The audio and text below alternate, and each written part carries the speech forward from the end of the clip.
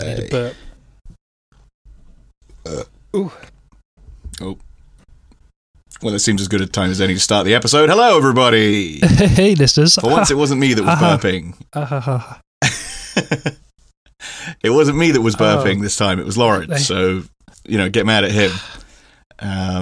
Welcome back to Junior Funners, the only podcast about football and that.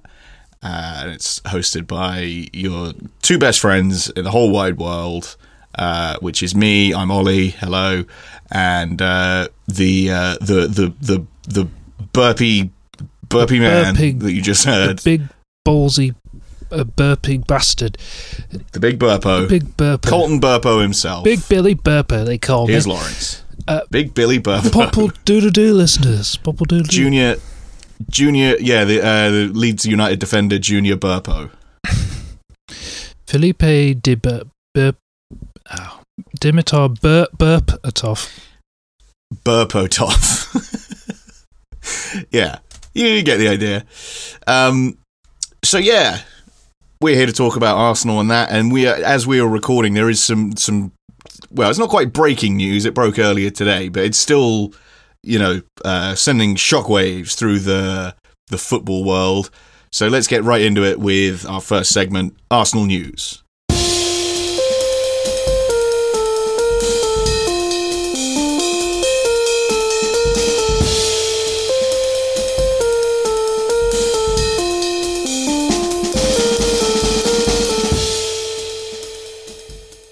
And the big story, of course, is that we're Arsenal are a club in crisis. Club in crisis. That's a thunder strike, listen. Yeah. Does doom we can't gloom. even rely on our own captain. Banter FC have struck again. Yeah.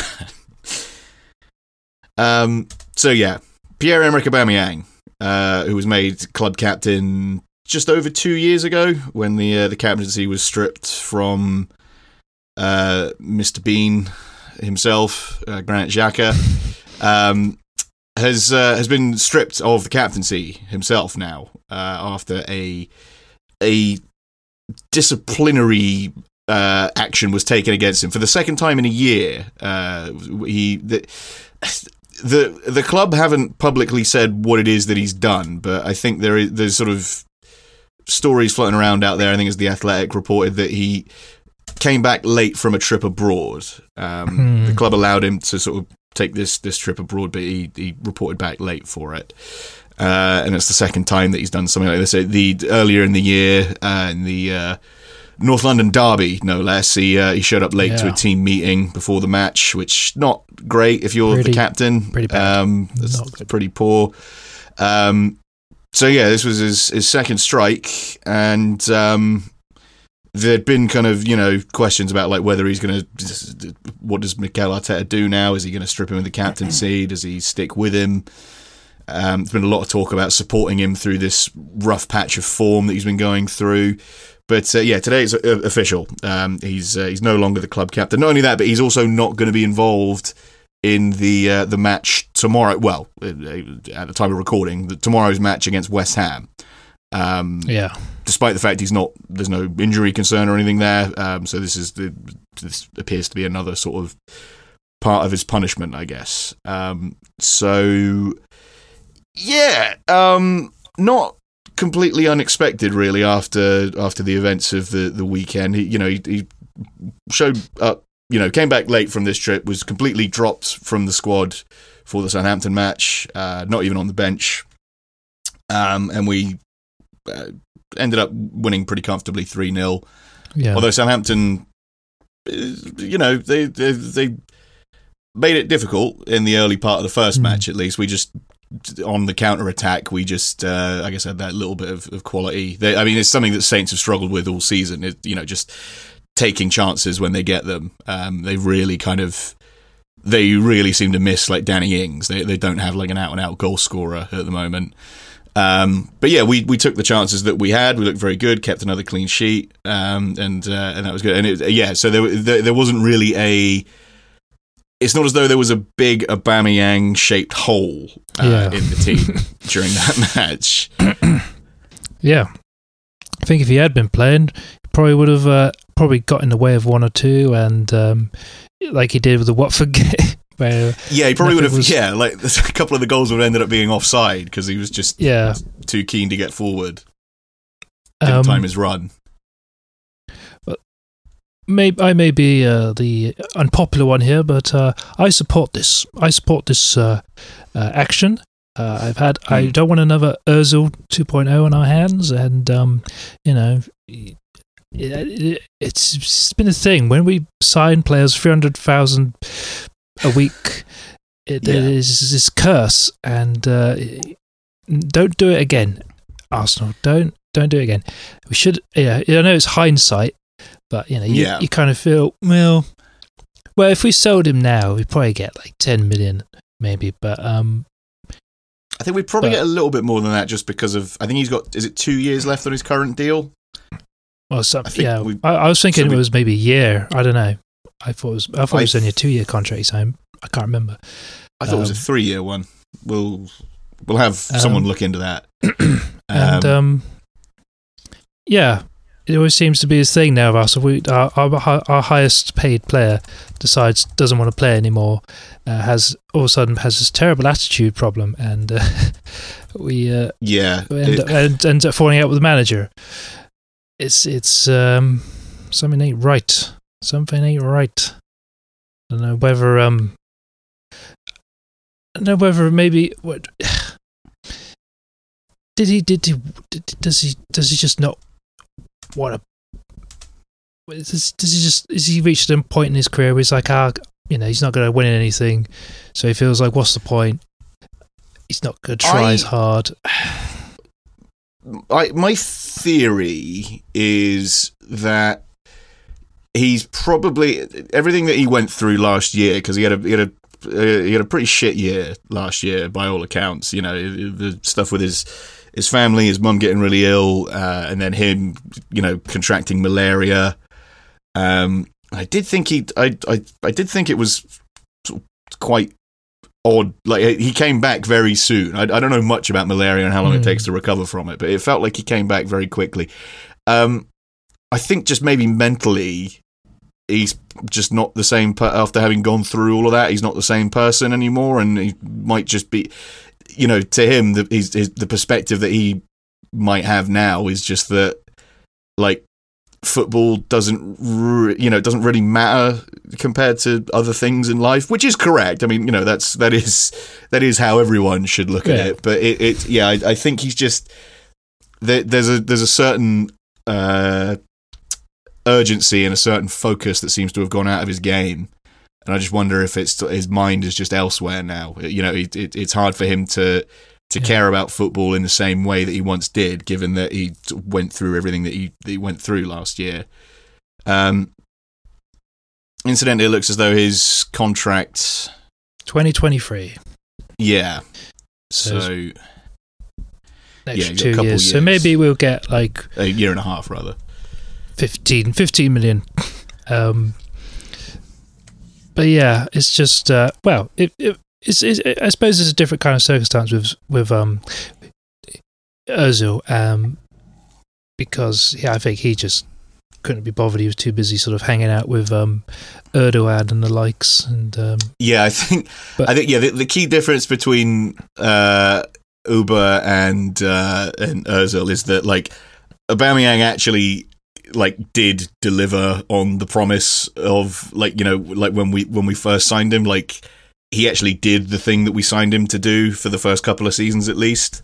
He tied, for the golden boot with Mane and Salah, didn't he? I mean, he actually did do the thing we brought him in to do, which was score goals and change matches. And so it's not like, with Ozil, it was just like we were just waiting for him to we were waiting for the real Ozil to emerge the entire time, and eventually it became apparent that was never going to happen.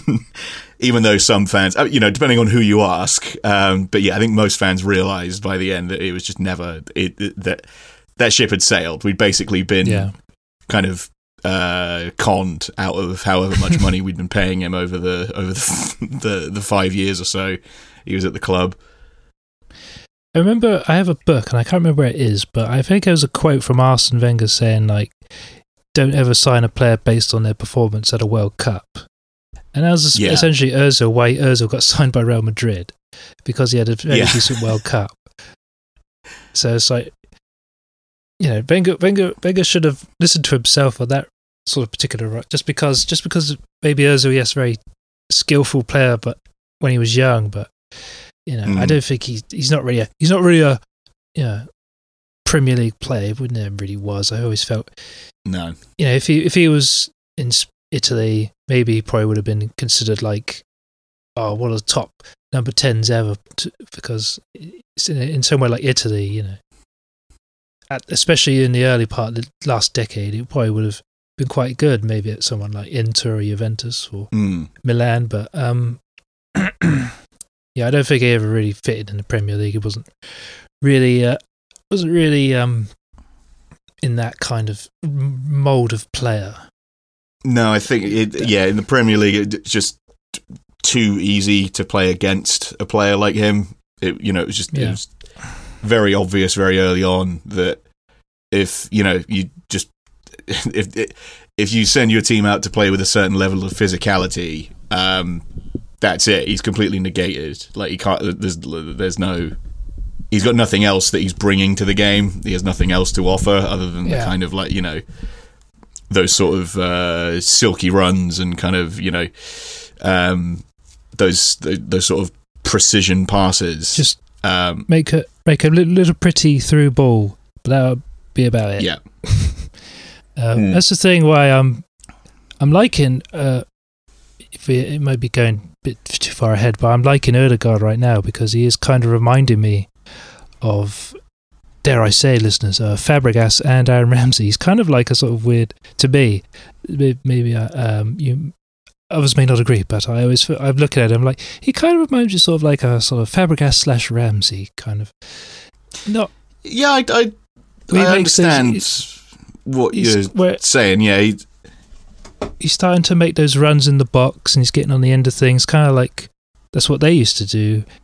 Plus, maybe, and I say Fabregas because he's got a bit, maybe not the exact quality of passing yet, but he kind of, I think when Arteta first brought him in, he probably maybe saw him as that kind of playmaker, but I think maybe Arteta's seen that, or actually he has a bit more sort of attacking sort of prowess about him. Like he'll get I think his work off the ball, the runs that he makes when we get into those sort of, like we did in the Saints match, those sort of counter-attacking moves that sort of sweep across the pitch. The runs that he makes and the positions he gets himself into, are very, very good. And it also, you know, he's great from set pieces as well. You know, we know he can take a free kick. So there is. I think it's a valid. It's still early days, of course, but yeah, I think it's a valid comparison. And I mean, speaking of Ramsey, I mean, we're sort of.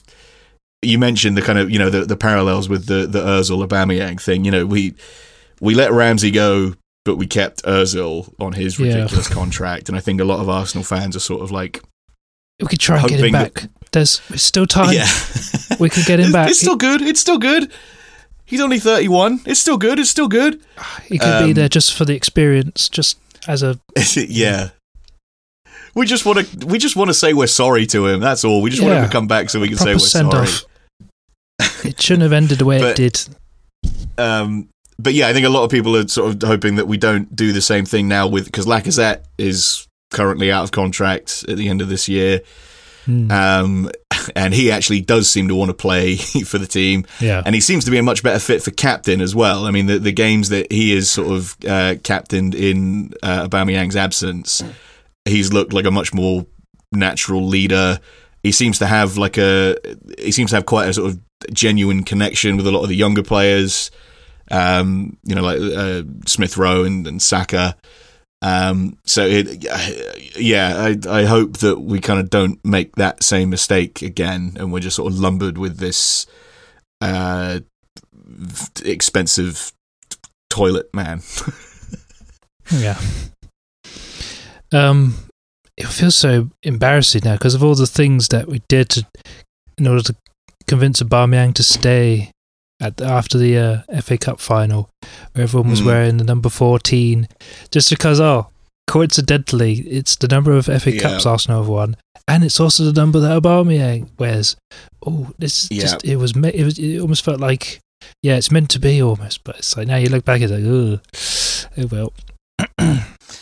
Yeah, like, I mean, again, it's a hindsight thing. Like we weren't to know, but at that point there was no. He was indispensable. We couldn't. There was no way we'd be able to sort of proceed without him.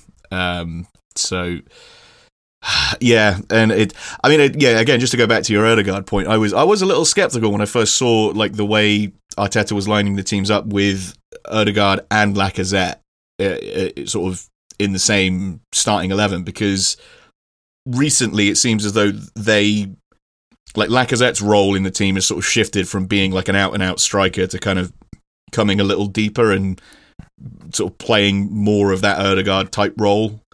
At kind of the top end of the midfield. But I mean, it didn't work so well against Everton. But then there was a lot of weird stuff in that match. I had just a lot of very odd decisions. I don't get why. I mean, we seem to sort of. I mean, Arteta says that it's not a deliberate thing, but there's definitely been a pattern of like we kind of start the game very strong. We get a 1-goal lead and then just kind of try to sit on it. There's no attempt to kind of push it further and get a second goal or kind of kill the game off. And then that, through sort of sitting back like that, we end up inviting more pressure and then ultimately drop points. But yeah, his decision to he started Tierney, who's been back and fit for weeks, but then he took him off after an hour, even though he'd been one of the more positive players in terms of getting forward and stuff. He took him off to bring Nuno Tavares on, who's been a little bit in and out, having started the season very well. I think his confidence has been knocked a bit since that Liverpool match, and he's looked a bit wobbly. But yeah, so he brought him on. Meanwhile, it was Xhaka's first game back after that knee injury that he had, and he ended up playing the full 90 minutes, which meant that like Lokonga was just left on the bench. The guy that Partey had been playing alongside for however many weeks. So Partey ended up having just an absolute nightmare of a game, but he didn't substitute him either. He kept him and Xhaka on, and it's like Xhaka was pretty much at fault for their second goal because I think he got himself booked, didn't he, like earlier in the match? And it's like if he hadn't done that, he could have taken one for the team and stopped Gray getting that shot off. But yeah, he persisted with Partey and Xhaka in midfield, and then he brought on Eddie Nketiah ahead of Aubameyang, ahead of our captain, and this was before all the other disciplinary stuff. He brought on Eddie Nketiah ahead of Aubameyang, even though Nketiah also is out of contract at the end of this season, and he has turned down earlier that week. Turned down exactly, yeah. He turned down the offer of a new contract days before.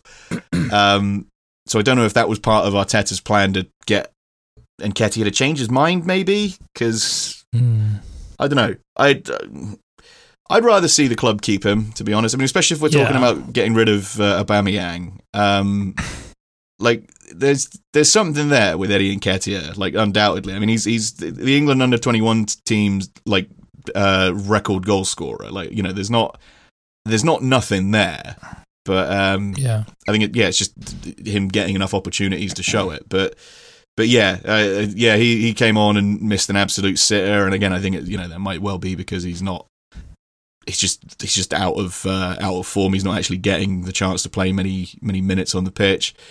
And then Aubameyang did finally come on with about 5 minutes to go when we were losing, and could have tied it up. He could have scraped us a draw with more or less the last kick of the match and just sort of blasted it wide, which was yeah, another kind of strike against him. He's had at least one of those in more or less every match that he's played for the last few weeks. He's got into a position where normally you'd expect a striker of his caliber to just absolutely bury it, but I don't know. It's like the goal's got like cling film around it or something. Like it just won't go in. Yeah. Well, I don't know where Arteta's going full Joker mode, playing mind games with the players, just like. Yeah, you just established a midfield partnership with Lokonga and Partey, but now I'm going to drop one of you. I'm crazy. I'm mad. Yeah. I'm a bit Yeah, that's so twisted. I'm twisted. Yeah. Gonna bring you on with 1 minute to go. Crazy. Yeah, idea. I'm gonna bring back the ultimate Joker, Granit Joker.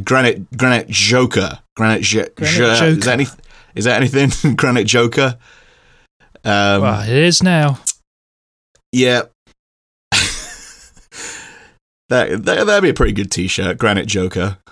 He's got like the makeup and everything on. Just have a very yeah. No, he doesn't. What was I going to say? He could be like the Jared Leto version of the Joker, where he's got all the tattoos on his face, and then like on his forehead it says unvaccinated instead of damaged. Just arse backwards. Yeah. But yeah, a lot of weird decisions in that match. And then I don't know. Yeah, in the Saints match, he sort of named the unchanged side. I think the only main difference was that Smith Rowe was back on the bench. Having been out with a bit of an injury, but yeah, everybody get Martinelli. Finally starting. Multiple matches seems to be. Yeah.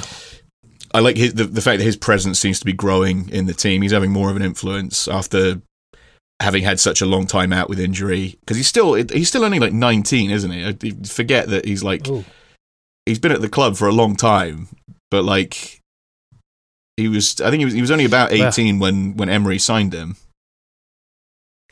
Let's look up how old Martinelli is. I like to say Martinelli, listeners. I know it's like sort of thing that in old school Pez, that's how he was called. Yeah, he's only 20. So 18th of June 2001. Yeah, there's people I saw on the interwebs who tipped him to be. Let's make him captain. He's like he's the future, and he's got. Yeah. Come on now. You got. Did there really need to be a captain? I mean, it's not like it gives you super amazing powers to be captain. I mean, it's sort of like a curse at Arsenal to be captain. Well, I mean, yeah, that was the other thing I was going to talk about, because there's an article on the Sky Sports News website kind of charting the fact that sort of going back to like all the way back to like the mid 2000s, we've had problems with our captains. I mean, it starts with like William Gallas. When that was the great bit of business that we did by selling Ashley Cole to Chelsea, was that we got Gallas in return.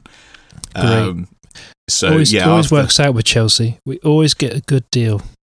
Yeah, yeah. Chelsea aren't sending us their best and brightest. They're not sending their best. They're not sending us their best people. They're not with our people. Willian, big contract. I say he's got a big belly to Great go guy. With that contract. He's gained a lot of weight. Fantastic guy. I've been to his restaurant. He called me. Great guy. Great burgers. Great burgers. I love the burgers. He's got best Brazilian burgers in all of London. It's fantastic. You're going to love these burgers, folks. And we love burgers, don't we, folks? We love burgers. Look at this guy. We love burgers, don't we? We love burgers at the Arsenal Football Club. I know Stan, great guy. Eats burgers all the time. He eats because hunts the animals. That's why they're so good. Fresh. He's If you've never had an elephant burger, I can't recommend it. I love an elephant burger. They say I look like an elephant from behind. I don't know what they mean, though. Anyway. Yeah. Very rude people. They say I'm dummy thick. What does that mean? What does dummy thick mean? Ugh. yeah, we don't tend to get the best of those exchanges. We often send our best players off to Chelsea, and then we get kind of shit in return. So Gallas was made captain after Thierry Henry left the club to go to Barcelona in 2007. Apparently, according to this article on Sky Sports News, Jens Lehmann said in his autobiography, "We had to learn of his appointment in the papers, and we all shook our heads." So that kind of tells you tells you what they thought of it. And then I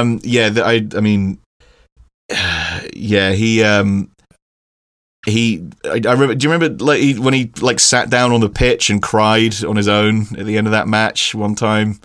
Oh yeah, it was just like, what the fuck are you doing, man? Like, you're supposed to be like the leader. Yeah.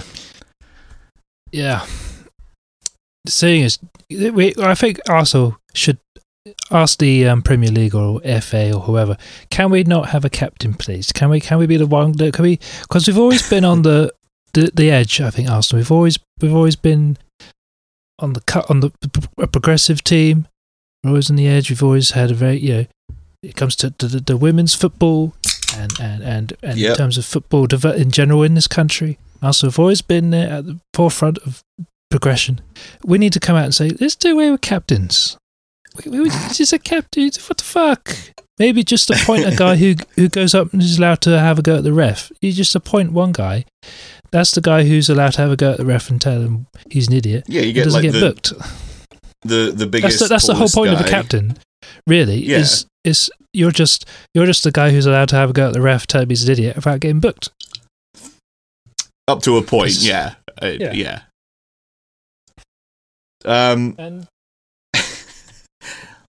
I think in terms of just like on pitch morale and dressing room politics, I think there probably does need to be some kind of appointed leader.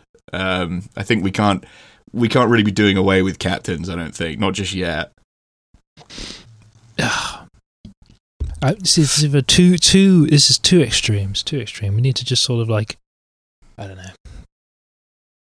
I'd say it's always just the easiest thing to make a goalkeeper captain, but I don't want to curse him either. I don't just make. I don't know. Tierney, he's proper Scottish lad. He's always Scottish fighting spirit. Just make him captain. Screw it. I think it's got to be. Yeah, I think it's between Lacazette and Tierney, realistically, isn't it? I mean, they can't go back to Xhaka. I mean, after everything else, just the step backwards that would be, like, just the admission of fucking, the lack of progress we've made if we end up appointing Xhaka as captain again, is just unthinkable. I think it's got. I mean, Lacazette is, Aubameyang aside, he's one of the most experienced players in the team. Like I said, he actually seems to be well liked by a lot of the players, and he does seem to be more of an on-field leader than Aubameyang has been. And Tierney, I mean, he's still pretty young, but I would say that, I mean, he's sort of got the positivity that sort of he exudes. He's always trying to push the team forward, and he always, he's always sort of trying to get the defence organised and everything. I think he would also be a good shout for captain, maybe vice captain, but he'll probably become captain, the full-fledged captain one day, once he's a little older. I mean, in this article we got after Gallas, we've got Cesc Fabregas, who was, I mean, he was a good captain. I mean, that's the problem. Like the pattern here is that all the captains that we appoint are either really bad, or the ones that are good we end up having to sell because they're too good. There's no in between. So Fabregas was a good captain. I think he was also the youngest captain ever, wasn't he? He was only says he was 21 years old. Did he become captain after Gallas? Because yeah, that's what I just said. Did he? Oh, sorry. Yeah. Looking at your fucking phone while we're trying to record. I am. I'm looking for things to talk about, listeners. I apologise. Yeah, so he he became Sorry. captain very, very young, at 21, and then obviously ended up leaving for a better club. They're not a better club. Never. Fuck them. Well, they won more fucking shit than we did. I mean, now they're not a better club, obviously, but back then. Thank God. Yeah. Karma. And then finally. After Fabregas leaves in 2011, we got Robin van Persie. Again, he's kind of a similar sort of thing with Aubameyang, in that, like, I think in a bid to keep him at the club, Wenger gave him the captaincy. Because otherwise, I don't think he was really a natural fit for captain. But so he got made captain, and then left for Man United. Let's have a look. Yeah, it says it. Yeah, he was. Became apparent he was unwilling to sign a new contract, leaving Arsenal with little choice but to cash in before losing him for nothing a year later. His decision to join Manchester United and the publication of an ill-judged statement was met with predictable fury by supporters. Yes, who'd have thought? Who'd have thunk? Yeah. Enough about that little SOB. Yeah. So after Van Persie, we've got Thomas Vermaelen, who he's still out there, isn't he? He's still playing. I think he plays in Japan, doesn't he? Last time I checked. I think so, but I'm pretty sure he still plays for, like, the Belgian national team, doesn't he? Yeah. I thought he's still in their squad and everything. Yeah, that's the thing, that Belgian team, like, they're all like pensioners now. So, like, pensioners and Lukaku and De Bruyne. And I don't think Eden Hazard's probably not going to get in because he keeps getting injured. Anyway. Yeah. I mean, that Belgium team are well and truly kind of, if they were going to win anything, this was it. This was the time. And then, that Roberto Martinez, the famous bottler, has once again bottled it. But anyway, Vermaelen was made captain in the following season, 2012, 2013, and just slightly before he basically got injured forever. He was just constantly injured. And then I think by the time he regained fitness, Wenger had basically established that his preferred kind of pairing at centre back was Mertesacker and Koscielny. So it was difficult for him to get back in the side, and then I think that was again he went off to Barcelona. It says he departed for Barcelona in 2014, having only made 21 appearances in his final campaign in North London. It was weird because we won. That was when we won the FA Cup, and it was like he was still, like, technically the captain. So, like, he was the one lifting the trophy, even though he hadn't played all season, or like which is the final or anything. Kind of the John Terry way of going about things, really. But taking credit for something someone else did. Vermaelen, injured, whereas John Terry was just, he got himself read the book sent off because he's a cunt. Anyway, then we've got so after Vermaelen, we've got the current gaffer, Mikel Arteta, who nothing really happened. Was just captain. Never didn't leave because no one wanted him. I mean, it's like the exception. How ironic! The exception to the captain curse. I mean, it sort of he was signed at a time when it was like we should have signed him a couple of seasons before we did. I think he was kind of on the downswing of his career, really, by the time that we signed him from Everton. But it says that his arrival from Everton 2011, his captaincy confirmed after Vermaelen's departure in August of 2014, was blighted by injury. He made 11 starts in the 2014-15 season. So that's yeah. I mean, that's another example of like, because I think was that the season we won the FA Cup when Ramsey scored the winner extra time against. So like again, it was like, you know, he was the one lifting the trophy, even though he hadn't even made a dozen starts for us. But yeah, he signed a 1-year contract after that. Still had problems with his fitness, and then basically retired after that and fucked off to Man City. After him, we got Per Mertesacker, who again was just injured at that point, because he'd been at the club a few years at that point, hadn't he? This is 2016. He joined, because he joined in, what was it, 3 2012? years or so. Yeah, 3 or 4 years or so. Yeah. So at that point, he was basically injured all the time. The German was a fan favourite, been a loyal servant to the club, but his injury problems meant that in 2 years as Arsenal's... after he was made captain, he made 14 appearances. Although, to be fair, one of those was the 2017 Cup final against Chelsea, where he won man of the match. So that was pretty cool. He retired a year later, and he's still at the club. He's the head of the academy now, isn't he? He's the head of like the youth academy. Yeah. Yes, he is. There's that funny photo here, because there was that little kid that Arsenal... How old was that? We signed like a baby, didn't we? A couple of months ago. We signed like we signed like an 8-year-old or something.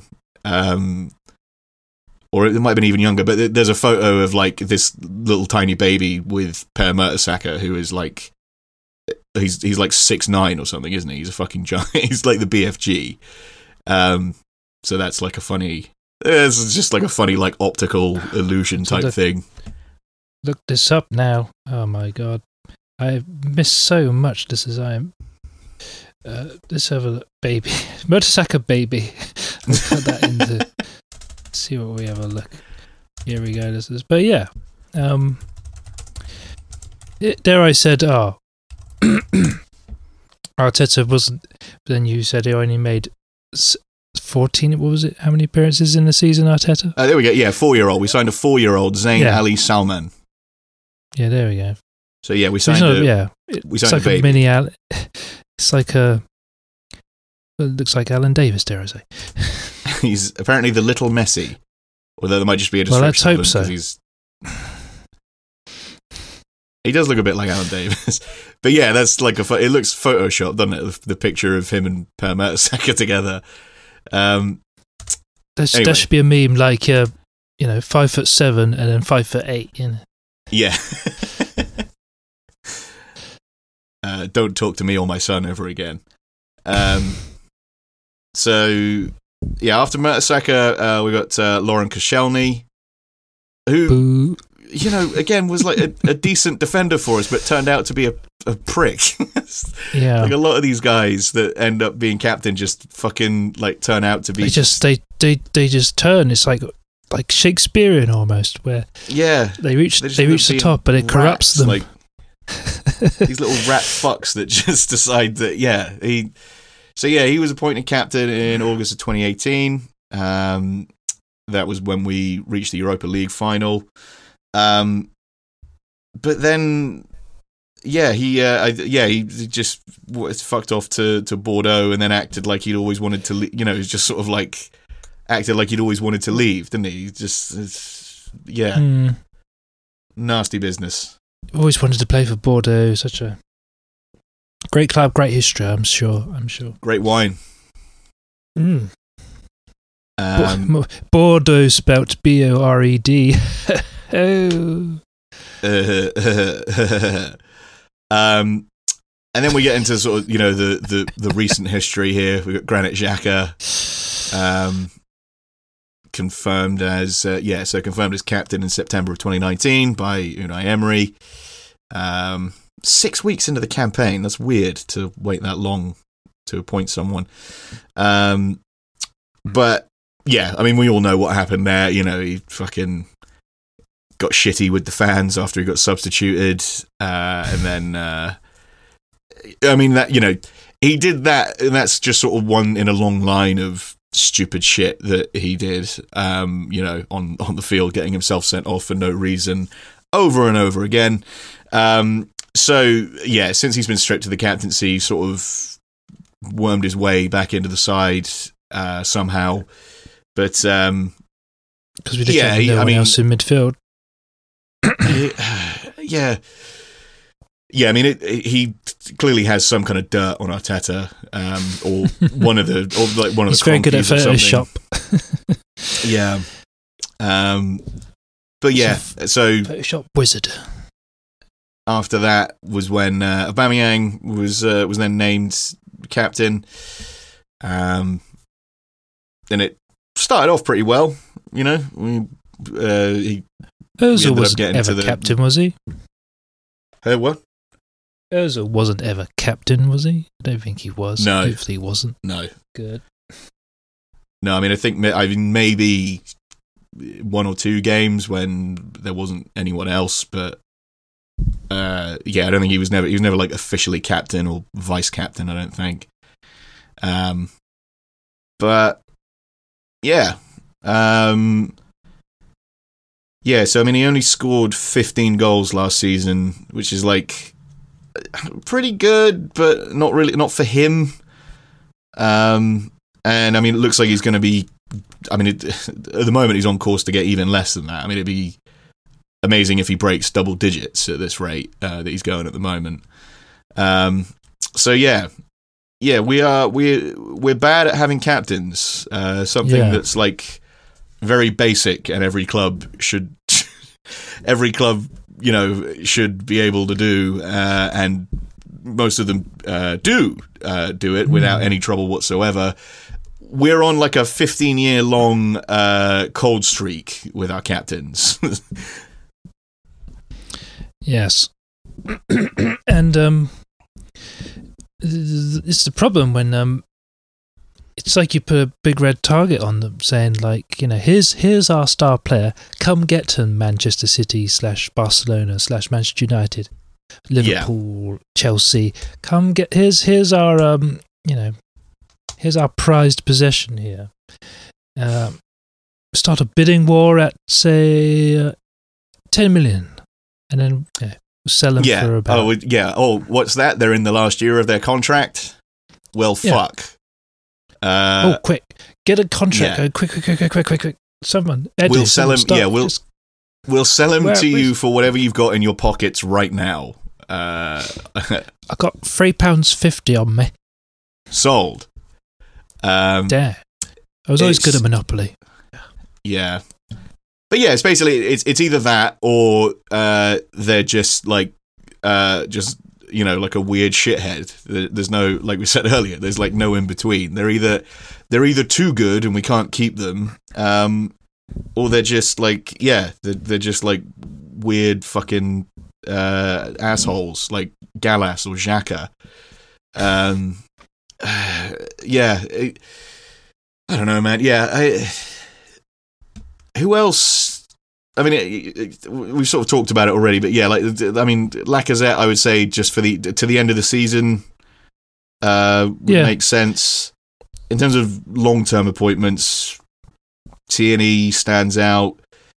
If Thomas Partey improves, maybe. I think he's not really reached a level of consistency just yet. I don't know how much of that is his fault, to be honest. Yeah.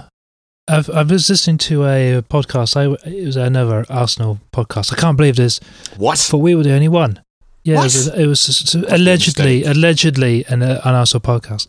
But they were saying that Thomas Partey they don't think he's as good without Diego Simeone shouting at him all the time. They think are we missing that sort of thing with signing Thomas Partey, that he needs a manager that is shouting at him all the time. Yeah, a bit more kind of militaristic, kind of like some players do respond to that, don't they? I mean, that kind of more disciplined style approach. Not that Arteta isn't disciplined, but he's clearly more, well, he's clearly less of a prick than Simeone. Let's put it that way. Yeah. Well, he has the. It's weird.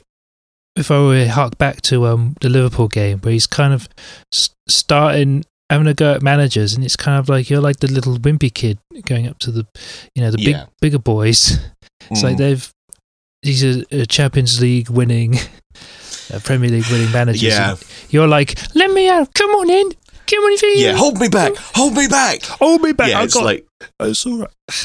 He's just stop embarrassing. Stop. Yeah, like you said, he's sort of he's going after these like Champions League winning managers, and it's just like he's got like, oh well, I'm mates with Pep, so you better watch out. I'll get my mate on you, my older brother. I'll get my brother on you.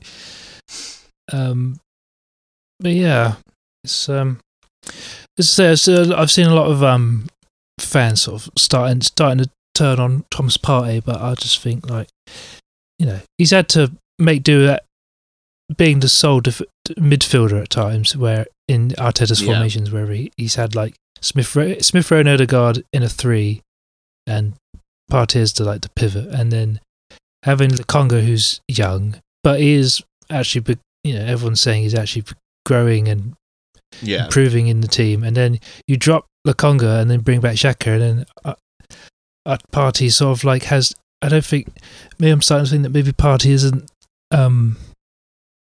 necessarily very attack minded, because you have two players like Xhaka and Partey who both sort of are just gonna sit there and not get forward necessarily. So having someone like Lokonga, maybe someone maybe a bit more adventurous, maybe being a bit younger, a bit more energy about him.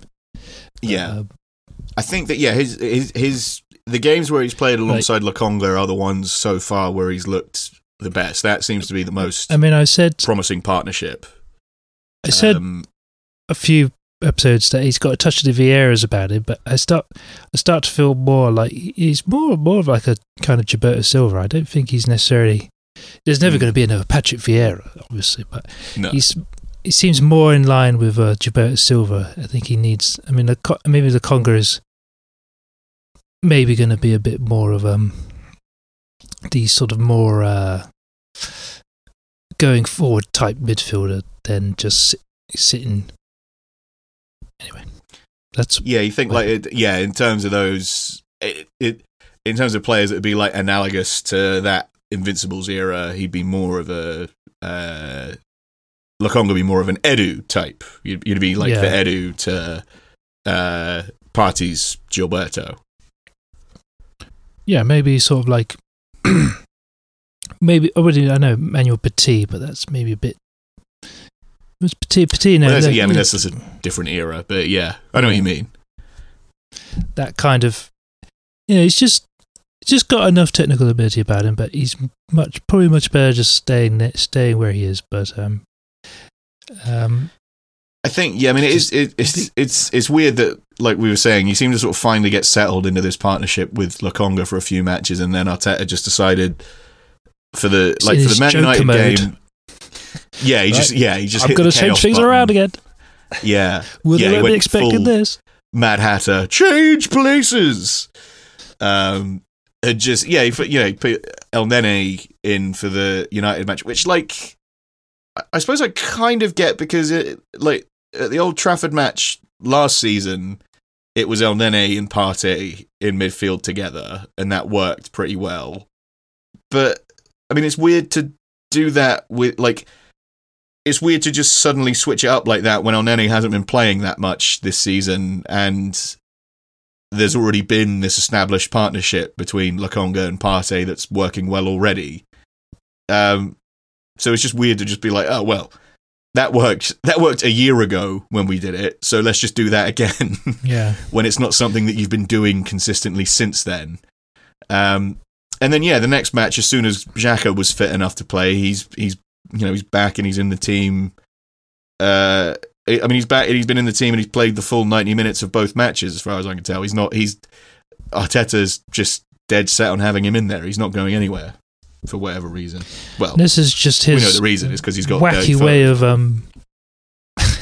he's got a picture of him in anyway. He's maybe it's just his wacky way of trying to incorporate players in a busy schedule around Christmas, where we got like how many games, and in the space of 2 weeks or whatever, and maybe this is his sort of inexperience as well coming through, and it's just trying to incorporate, because maybe he sees like Xhaka as like, well, he's in midfield, not going to be running up and down the field as much as Tierney, so maybe I'll bring Tierney off, and Xhaka, because he's a midfielder, so he could stay in there for longer. I'm just giving the devil the biggest avocado here. I'm just giving erection. I'm just avocado. Devil's avocado here, listeners, and I'm just thinking, well, Xhaka can just play longer because he's in midfield, doesn't have to run around so much. Tierney, left back, running up and down all the time, you're gonna get tired. So maybe in that way, maybe that's what he was thinking, but obviously didn't work out because it's not like FIFA. It's not. No. This is real life. You maybe not take your left back off because I think someone like Tierney, I don't think it would be the worst thing, maybe, because I think he's got that Scottish lad. He's fighting spirit. You keep going, lads. And I don't think unless he was signaling to the bench, I got to come off doing that. The thing they do. You can't see listeners, but they do the little, sub. the little kind of. Unless Tierney said that, and no one noticed, but I don't think Tierney would. I think he'd just carry on. I don't know why you got to. Yeah, I mean, he doesn't seem fazed by anything. Unless he's asking to come off, I don't see why you'd ever want to take him off. Really, I mean, he's got so much quality going forward, and sort of defending and tracking back as well. Who knows? But the kind of the crazy clown train of Arsenal rolls on. Tomorrow we're at home to West Ham. What do you reckon? Let's make some predictions here.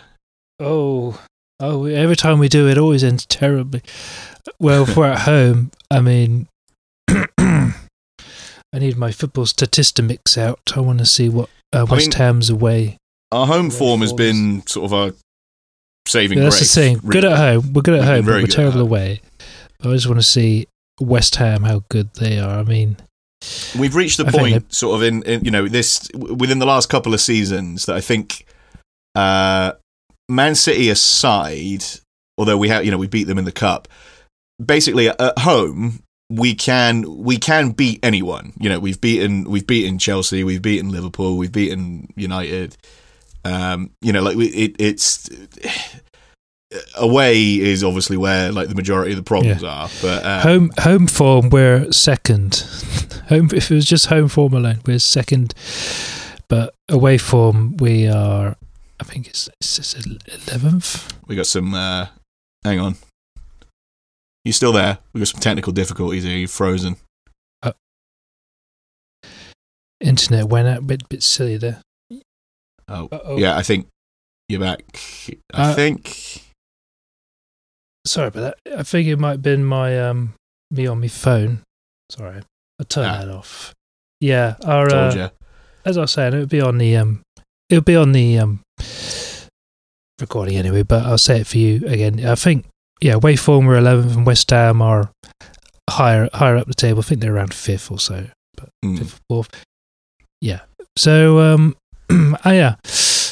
set pieces. That's the one thing I'm worried about. So West Ham very good at set pieces. Very that and then deadly on the counter attack. So but then so are we. I do feel like that's the thing. It's like one of our big strengths so far this season has been set pieces, isn't it? And we've, we played some really nice counter attacking stuff against Saints. So it'd be interesting to see. Be one of those that's either just just kind of a drab 0-0 that we both teams labour towards, or it'll end up being like when we played them away towards the end of last season, and we went 3-0 down within about half an hour, but then it ended up being 3-3. Yeah, well, they did the Arteta mould where they, instead of being 1-0 up, they did it 3-0 up, where they just sat back. But as I say, it's they're but they also had that Jesse Lingard. So yeah, that it. Why is it? Whatever Why is it we make players? Yeah. Why is it we make players who are crap for the most part, and we make them look like they're world beaters? Yeah. I mean, you know, yeah, that I think that probably says more about us than it does about the players themselves. But yeah, yeah. I mean, it's weird that but Christian Benteke is, you know, now he's scoring again a bit more often for Palace, but like under Roy Hodgson, like he just wasn't scoring at all, except for when it came to Arsenal. Like he scored like 4 goals in 3 games against us or something.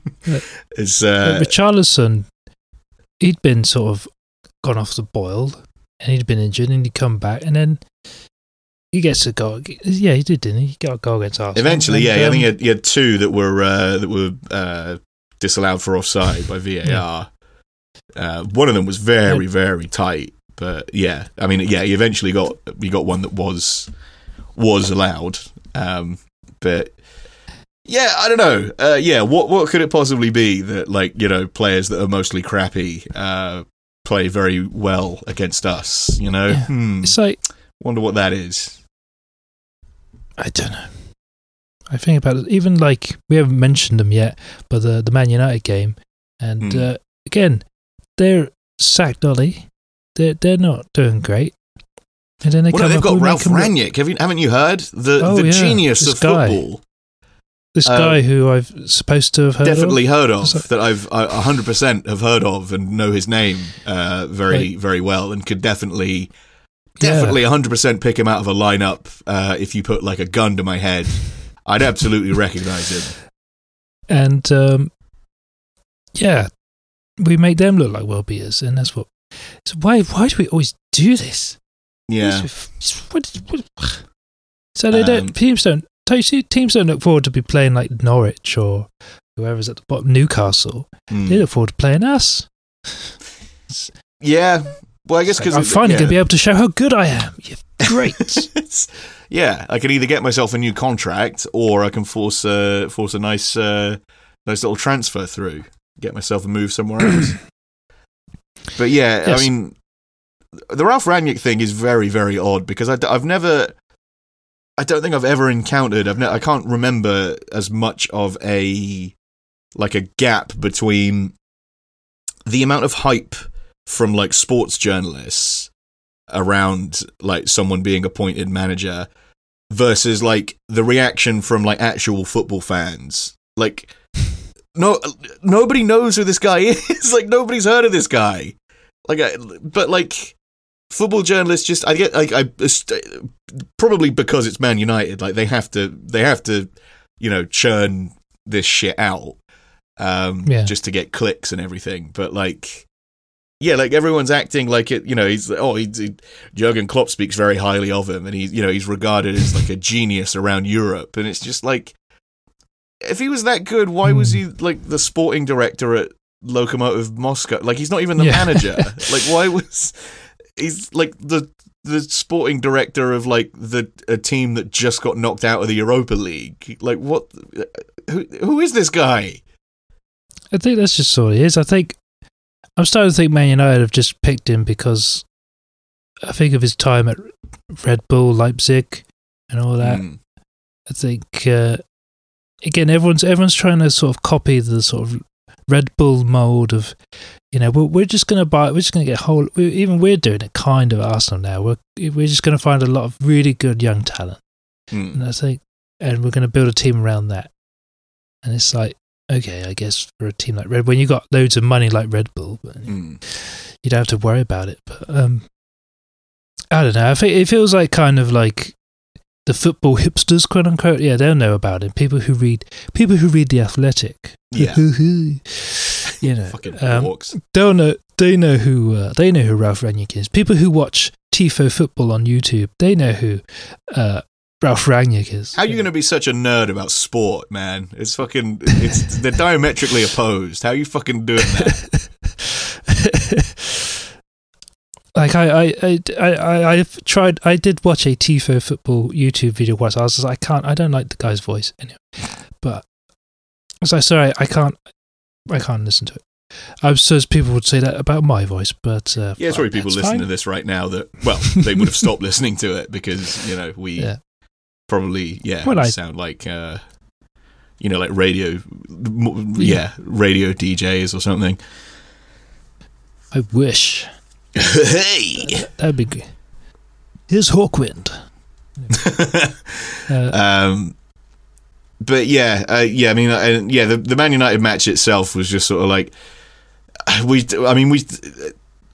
think we shouldn't have lost it really. I think a draw would have been a fair result. If it had finished 2-2, that probably would have been fair between the two teams. But Ødegaard, I guess, got a little bit of rush of blood to the head. He got a bit of Xhaka disease, Xhaka syndrome, and just decided to make an absolutely insane, unforced error. Just made a stupid tackle, gave away a penalty, and Ronaldo bails him out again. Exactly, yeah. Ronnie Chris, the guy who seems to be very good at bailing. He's very well acquainted with getting out of jail. I'm sure when he gets in jail, he'll be out in no time. Getting out of jail, posting bail. He's never going to go to jail. He's too rich. That is the thing, isn't it? But yeah, he got his 10 millionth goal or something in that match. What an achievement. Impossible to ignore. Cristiano Ronaldo, the greatest player. Do you know, I was like, fuck it. I used to him and her about who's the greatest player? Fuck it. Messi's the greatest player, right? Fuck you, Ronaldo. Yeah, I mean, his media presence is a lot less annoying. I'll give him that. He seems like a much more likeable guy. I mean, he does douchey things like try and get people booked or argue with the ref all the time, but pretend to retire. Yeah, he likes to do that. He kind of has a bit of a attitude to playing for his national team, but he's finally won a trophy with the national team, so he's on par with Ronaldo in that sense, international wise. But I think it's pretty funny that again, it's since the start of this season, everybody's been saying Mo Salah is the best player in the world. There can't really be any doubt at this point that he's not. I mean, there really isn't anybody that's playing on his level. And when it comes to the Ballon d'Or, it's just he's nowhere near. The Ballon d'Or voters couldn't give less of a shit. They all just He's never gonna win it. As long as those two are playing, they'll probably stop. When Messi and Ronaldo finally retire, they're just going to stop awarding it, because they can't. They'll cancel it. Yeah, all of those have to make some new award show. All the football journalists won't be able to hang out with them at the award show anymore. That's all they do it for, really, is because they want to get their photo taken with fucking Messi and Ronaldo. They can put it on their Twitter. Put it on their little picture. Me and my mate. Me and my good friend. Ronaldo. Me and my best friend. Pathetic. It puts that. They take the picture with their wedding. They put a picture of Ronaldo or Messi. They put it on top of their TV. Finally, I've achieved something in my life. Yeah. Was there any other football stuff to talk about? I mean, we've jumped all over a bit. Wow. In terms of everyone's getting the COVID again. Yeah, we're doing COVID again. It's back. It's better than ever. Nice new variant. Yeah, we've got a cool new variant this time, Omicron, and it's just in time for Christmas. So, I always imagine saying Omicron in Optimus Prime voice. Omicron must be stopped. Anyway. Well, it's Omicron, isn't it? But Omicron just sounds cooler. But yeah, it's already sort of causing everything to be cancelled. So Spurs have had to cancel culture again thus far. Cancel culture strikes again. Chappelle, he can't say anything these days. The woke mob. But there. How could at this point? How could you say that sort of thing and not just feel icky? It doesn't. I've come to the realization that like woke doesn't. It doesn't mean anything anymore in the same way that like hipster doesn't mean anything. You know how like a few years ago, like everyone was mad at these imaginary hipsters that were apparently everywhere, and then it just became like. It became less just and less. Someone who wore flannel and thick glasses. Yeah, but then even then, it became sort of less and less defined. It just became like it eventually just became like whoever I don't like is a hipster. It's the same thing with woke now. It just doesn't. It's one of these stupid culture war phrases that just now doesn't mean anything, and all it does is just serve as, like you said, like a red flag that if anyone is saying it unironically, then you know they're a fucking idiot. Like, you know to stop talking to that person and avoid them at all costs because they're some kind of tedious dullard. Yeah, it's like...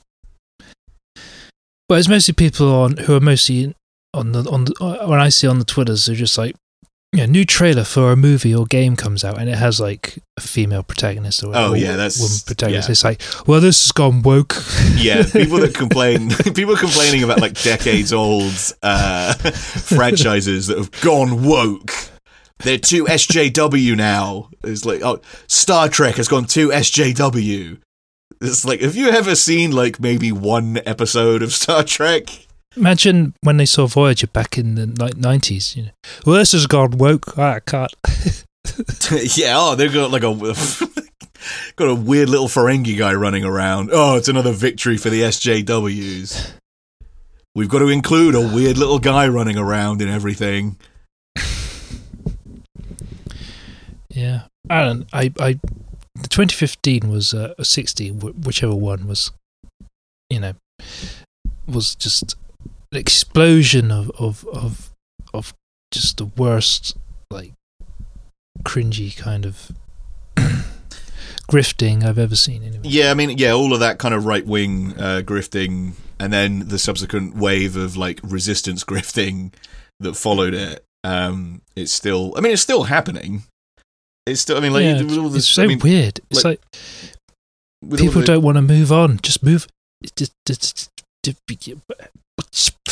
Well, they just move on to yelling about whatever the latest thing is. I mean, now it's COVID. It's people that don't want to get vaccinated, and it's just like, people that like just have like a huge fucking hard on for like World War II, saying that the government can't make me get vaccinated. What is this, Nazi Germany? It's just like... that Hitler, he loved vaccines. Exactly, yeah. Hitler famously loved vaccinating people so that they could, like, go visit their families or what? Yeah. COVID passports. What is this, Nazi Germany? It's like, oh, yeah. Remember when, like, Hitler made all the Jews get a special passport so that they could go to a Christmas party without getting ill? Like, just baby brain shit, really.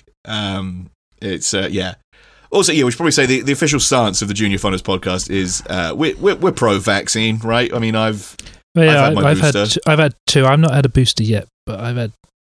You'll have yours coming up. I've had my booster. But yeah, go if you're listening to this, go get your vaccines. If you haven't, go get boosted. If you haven't had either of those, what the fuck are you doing? I don't know what to tell you, man. You got to do it.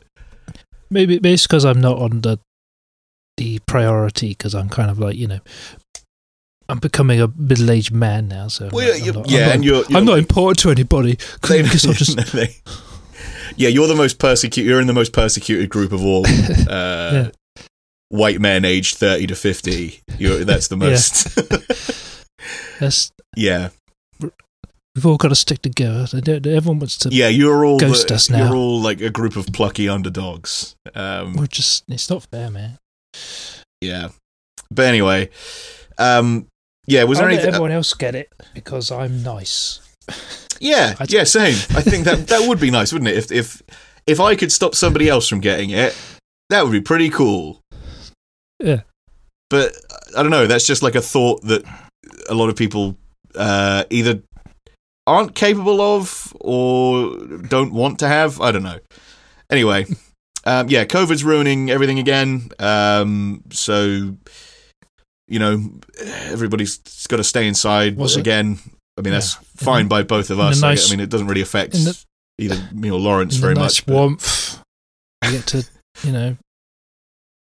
look at stuff on the interwebs, and I get to, stay in a nice warm house. It's cold. Why do you want to go outside? It's cold. God damn, it's cold. Yeah. And it's dark all the time now. And it's like 1 p.m. Where's the sun gone? Where's it gone? Yeah. It's like that Simpsons joke of like, you ever seen the sun set at 3 p.m.? It's like by 2 p.m. that like everything's got really long shadows. It's like the sun is set before it gets to 3 p.m. now. Folks, what is the deal with winter?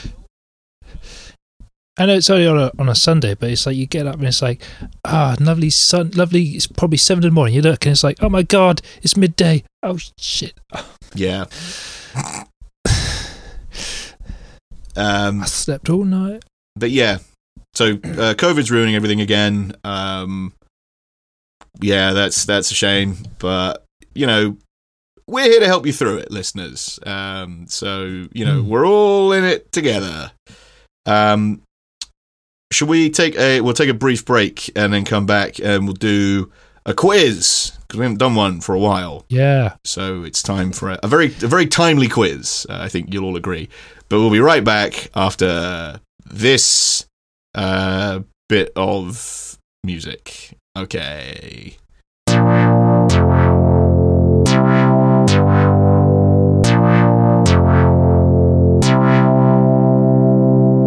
Okay, now we're back. Okay, with some technical difficulties, but we're back now, everybody. So, Lawrence, we've got, as promised, we've got another quiz. We're going to find out more about you. We're going to continue, peeling away the layers of the onion so that listeners can continue to get to know you even better than you know yourself, eventually, is the goal. So don't know too much. We've got a quiz here to determine... we got nonsense. We've got a quiz here to determine which Spider-Man character you are in honor of Disney Marvel's new masterpiece, Spider-Man. It's a long way to the top. If you want to rock and roll. If you want to rock, is the title. Rock and roll. Haven't checked. Anyway, so yeah, there's a new Spider-Man film coming out, and it's got all of your... It's like a greatest hits. It's got all your favourites. All your favourite Spider-Men from the last 15 years or so are going to be in it, and all the baddies and all that have all come back. So you got Alfred Molina with his little sunglasses, being all like, "Hello, Peter." I think Willem Dafoe is back as Green as Green Peter Griffin. And the rest, all of your favorites are all coming back. So it means it's very clever, because it means that the film is definitely going to be good, because it's got a lot of stuff in it that you remember from other films. So it's very clever the way that they've done that. Exactly, yeah, because it's a bunch of stuff that you remember from other things that you remember being good. So it's like, how can this not be good? Because it's got those things in it as well. It's the same. It's why Ready Player One was so good, because it had all those things in that I remembered. Anyway, so we're going to find out which Spider-Man character were you much of a Spider-Man fan as a kid or ever? Yeah, not particularly. Sorry, listeners. Don't know much, as Sam Cooke would say. Don't know much about Spider-Man.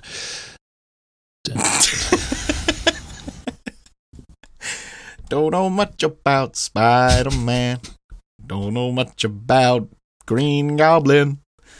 But I do know about the Hulk. And I do know about She-Hulk. What a wonderful girl she would be. DC.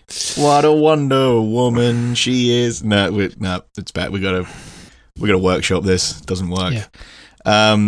How much of given the sort of vast expanse of the Spider-Man cinematic universe, how much of it have you seen? Sort of going back to the Tobey Maguire. Yeah, I've seen.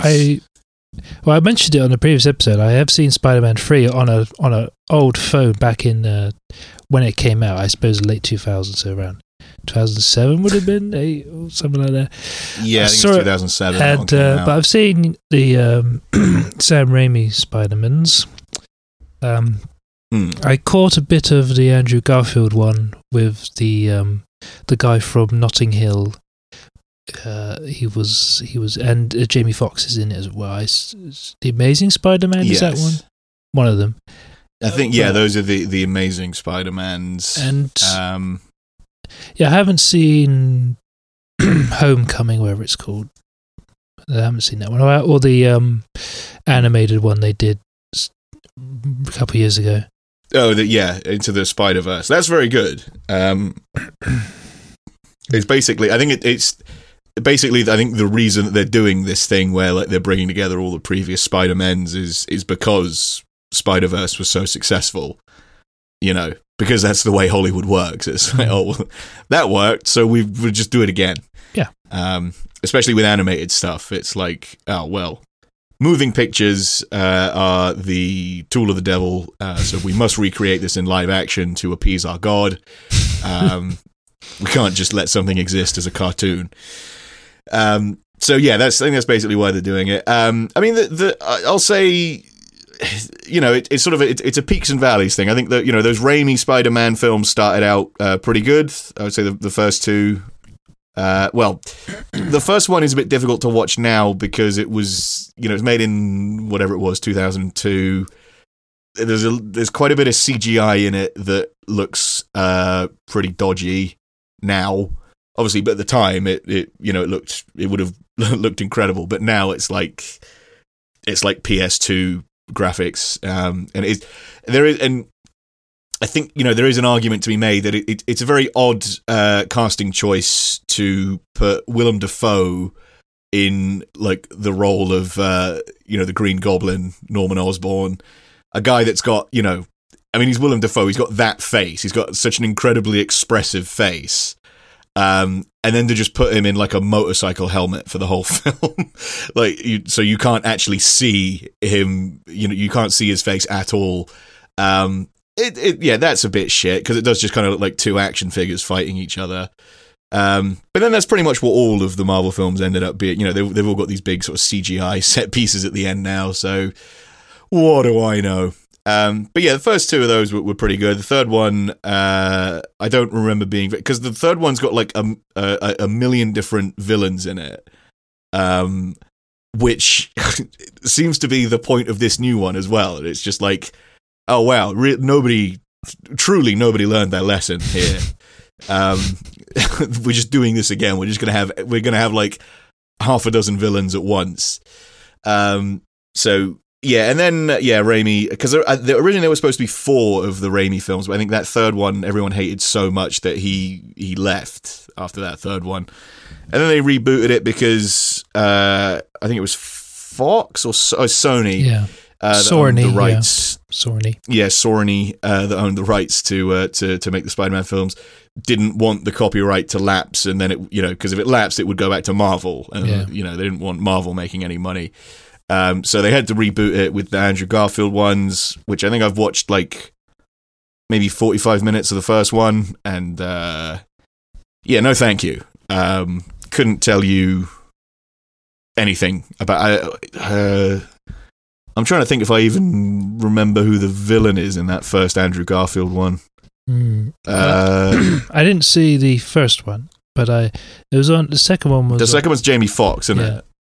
And the first one wasn't the first one. The guy from Notting Hill, the Welsh guy, and he become the lizard guy.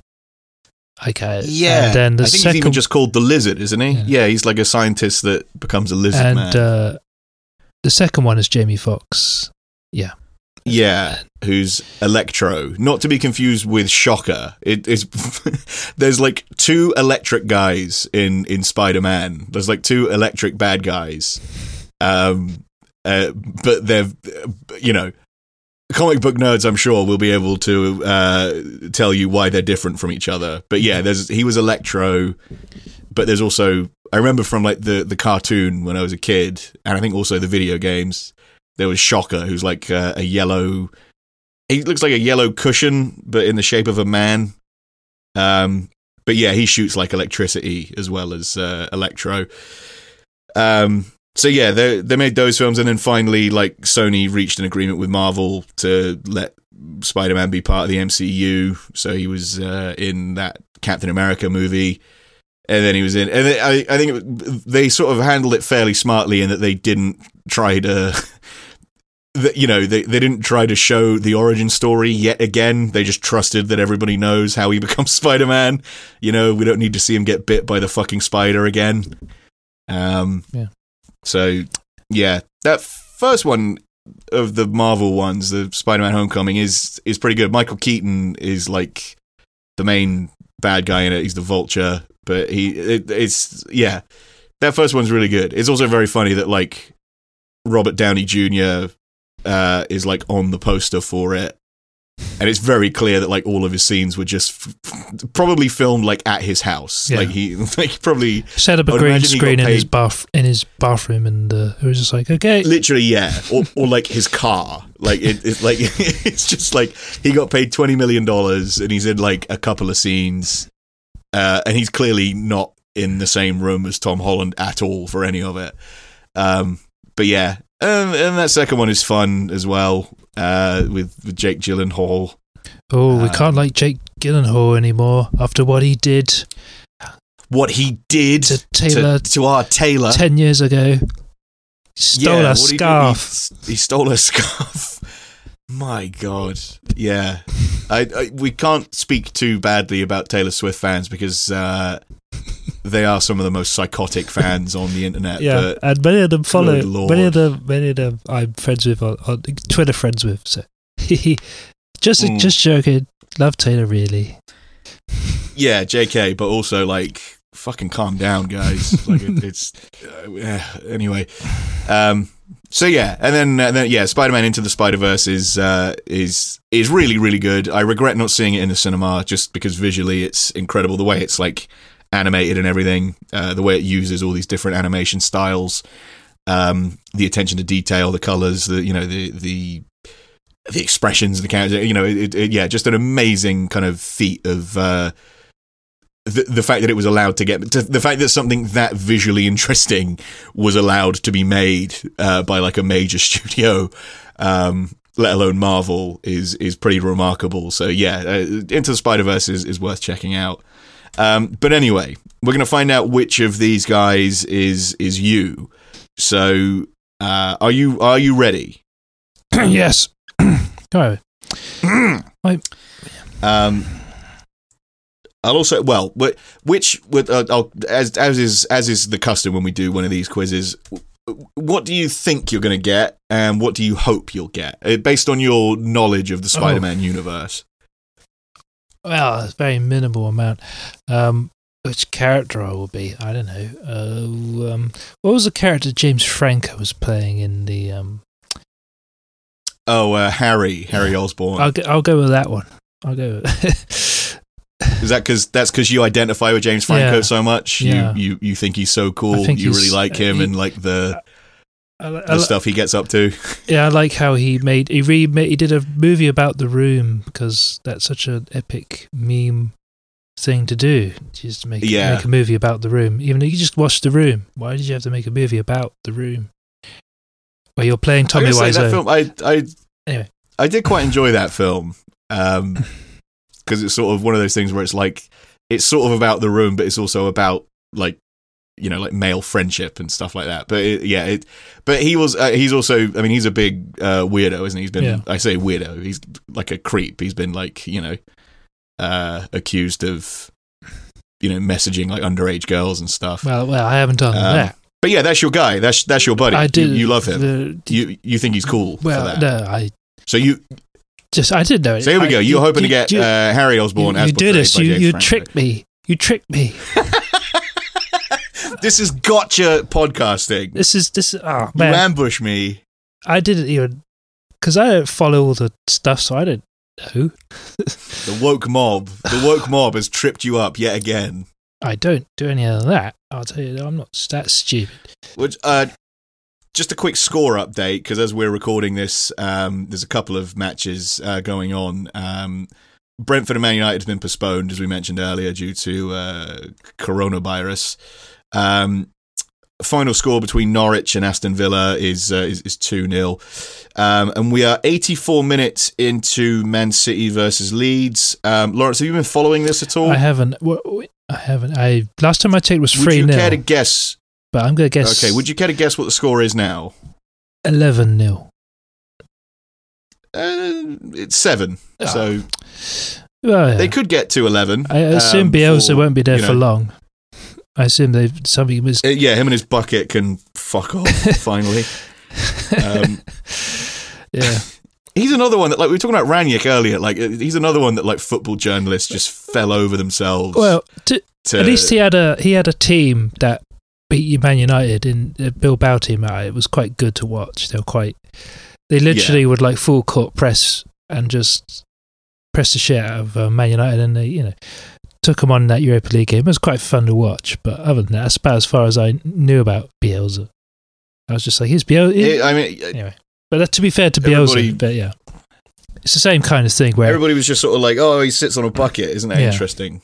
He's kind of a wacky guy. Yeah, he's kind of pretty interesting character. A lot like what's his name? The Spain manager, Luis Enrique. Pretty interesting guy. Don't know if you know this, but he runs Ironman triathlons, and he's a pretty colourful character. Pretty interesting guy. He's pretty interesting. Anyway, so you're hoping to get Norman Osborn, played by your best friend in the whole world, James Franco. Never met him. Who you support. I don't know anybody. 100%. Never do this. Your Honour. I've been tricked. You stand behind him. Stand behind him. So the first push question him here is off the building. You push him down the steps. Push him down the steps. The courtroom when he's found guilty. Yeah. Pick it. You have to pick a job between these 4 options. Okay. Here. So, director of S.H.I.E.L.D., superhero, special effects technician, or nothing. You're retired. Oh, I'd love to work in special effects. That sounds really fun. Yeah, I'd love to work in special effects. Yeah, it's pretty cool. And it doesn't sound as stressful as the other options. Yeah. Okay. The next one, you have to. Now, this is interesting. You got to pick a haircut. So your 4 options here for your haircut, your new haircut: brown curly hair, a tight bun, bald, or greased back hair. Well, I already have brown curly hair. I'll just. Is it time to change it up though? No, I stick with what I know. I'll have the brown curly hair, please. With extra dip. Ew.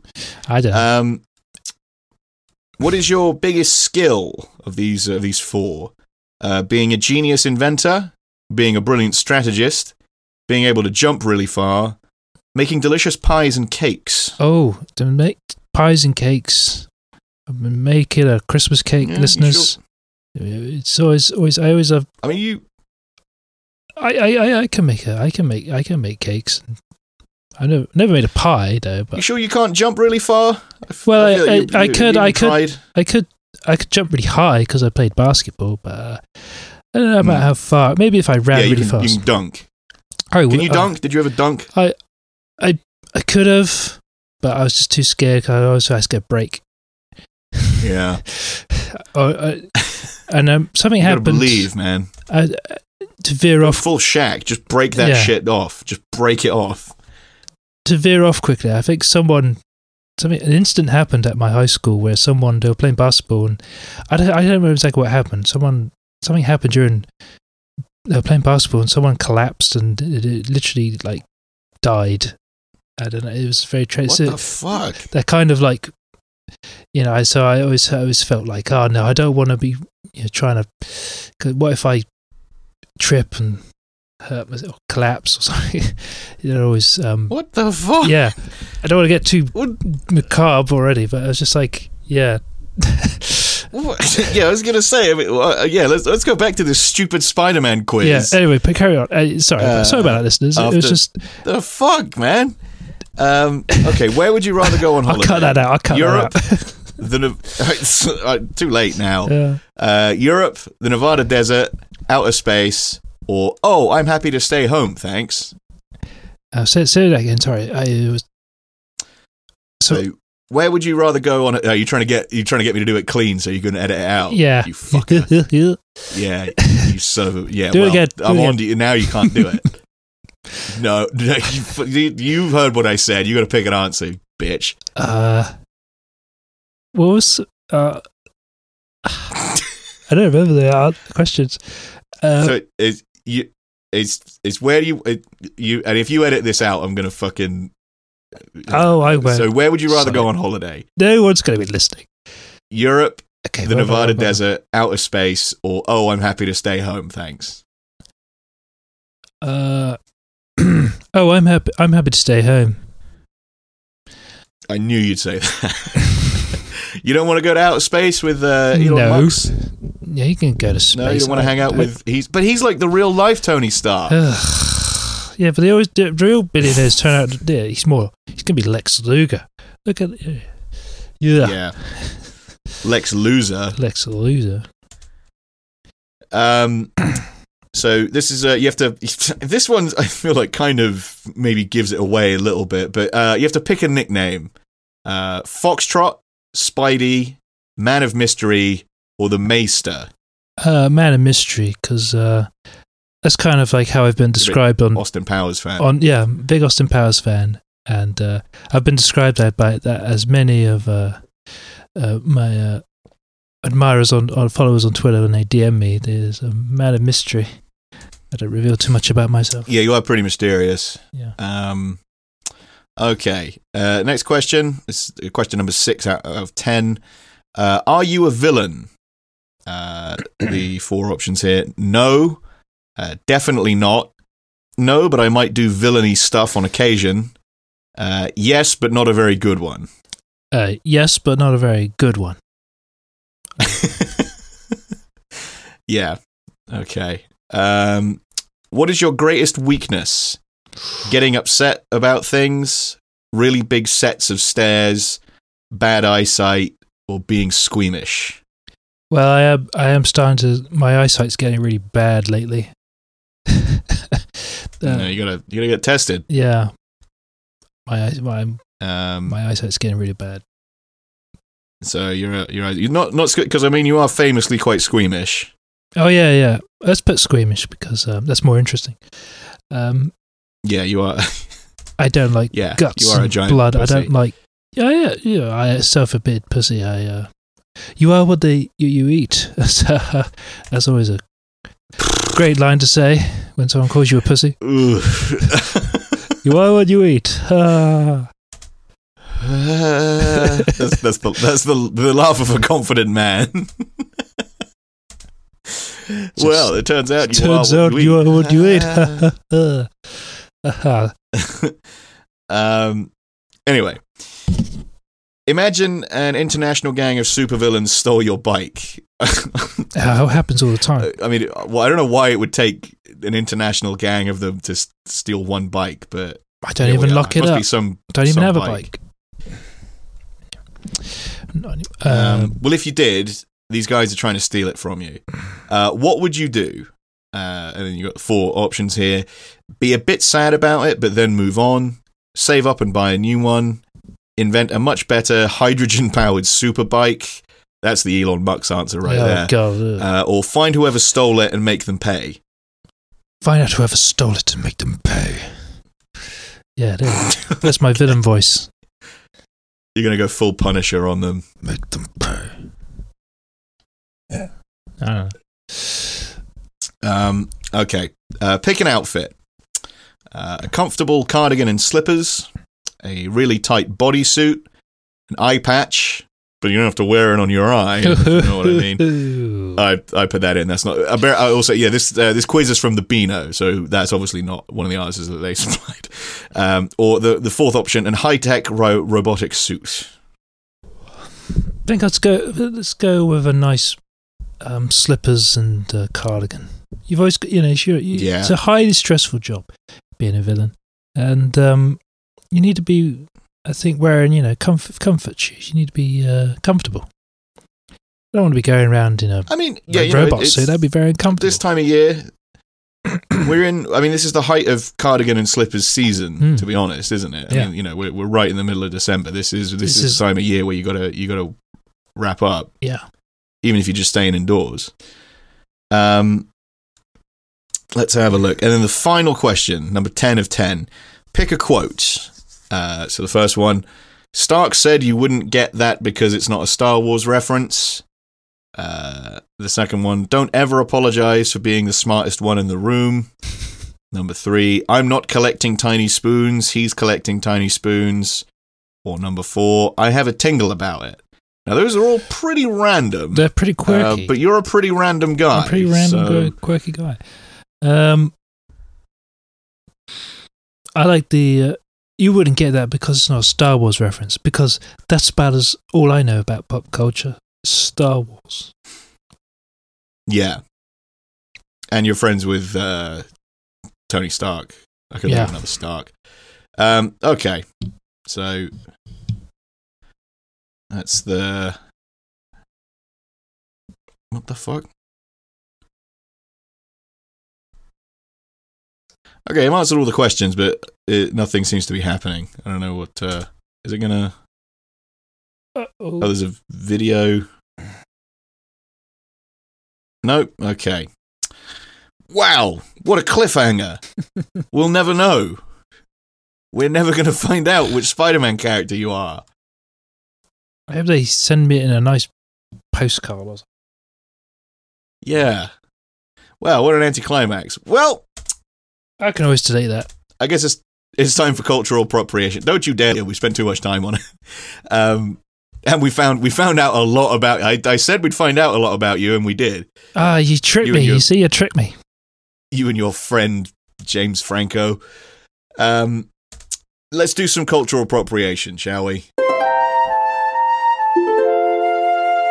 So at long last, we've reached the point in the show where we talk about things culturally that we've enjoyed, that you, the listener, may also enjoy. We make some recommendations. Lawrence, do you have anything in the chamber, or do you want me to stall?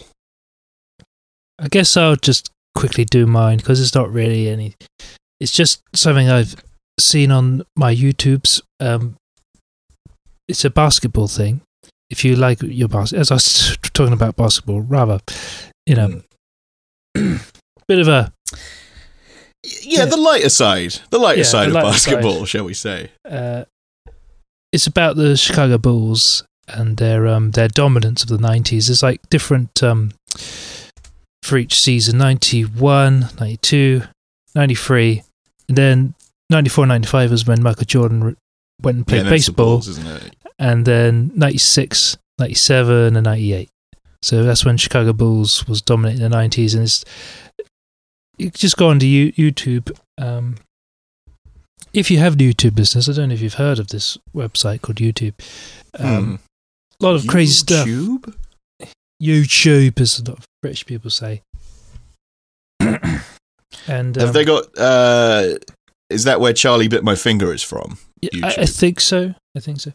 Okay. But it's called. It's got the series is called Unstoppables. You see what they did there.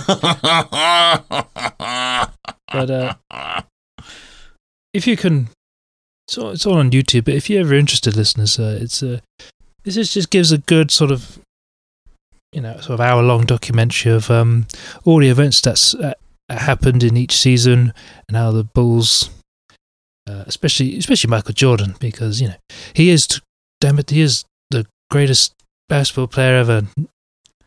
you know, he's the Michael Jordan of basketball. He's the Michael Jordan of basketball, and he's just basketball was a lot more physical and tougher than back then. You know, not like today. They're all a bunch of softies. These snowflake SJW players like La China, or La Disney, and it's all very. If you're into that sort of thing, check it out. Unstoppables. I just what I did. It's It just if you Unstoppables. If you say Unstoppables. And I think the channel that I found him on was it doesn't matter. It's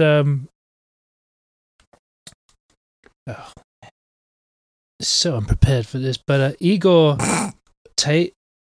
Taliuli is the channel that I found them on. So yeah, check them out, listeners. The Unstoppables, if you want to see how Unstoppables. Okay. I'll recommend something that probably doesn't need recommending, but I finally got around to watching it. The documentary Event on Disney Plus, Get Back, about the Beatles. Peter Jackson restored hundreds of hours of footage of them working on the album that would become Let It Be, and a lot of the songs that ended up on Abbey Road as well. Just a really, if you're a Beatles fan, it's just an amazing document of seeing the creative process and sort of seeing where the respective headspaces of all four of those guys, where they were at that point. And Lawrence, we haven't talked about this, but have you seen it? Well, I've seen clips on on other places. I've seen clips. It looks pretty cool. Does seem like, from my impression of it, it does feel like Paul McCartney's like the one trying to get everyone. Yeah, come on, let's get. And sort of John kind of looks like he's not really bothered. Yeah, John mainly just sings songs in like a annoying voice. That seems to be his main thing that he does. Like, it's every now and then, like he drops, because he drops like a banger every now and then, like he sort of, you see him rehearsing Across the Universe and stuff, and then that moments like that make you remember that, like, oh yeah, it's John Lennon. It's not he's not just like Paul McCartney's annoying friend. Like, he's actually like, he's John Lennon.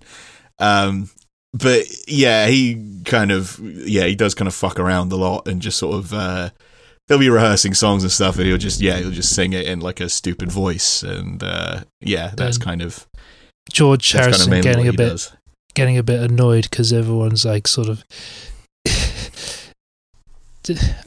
George feels like he gets a bit kind of argumentative with Paul, a bit. Because I didn't realize.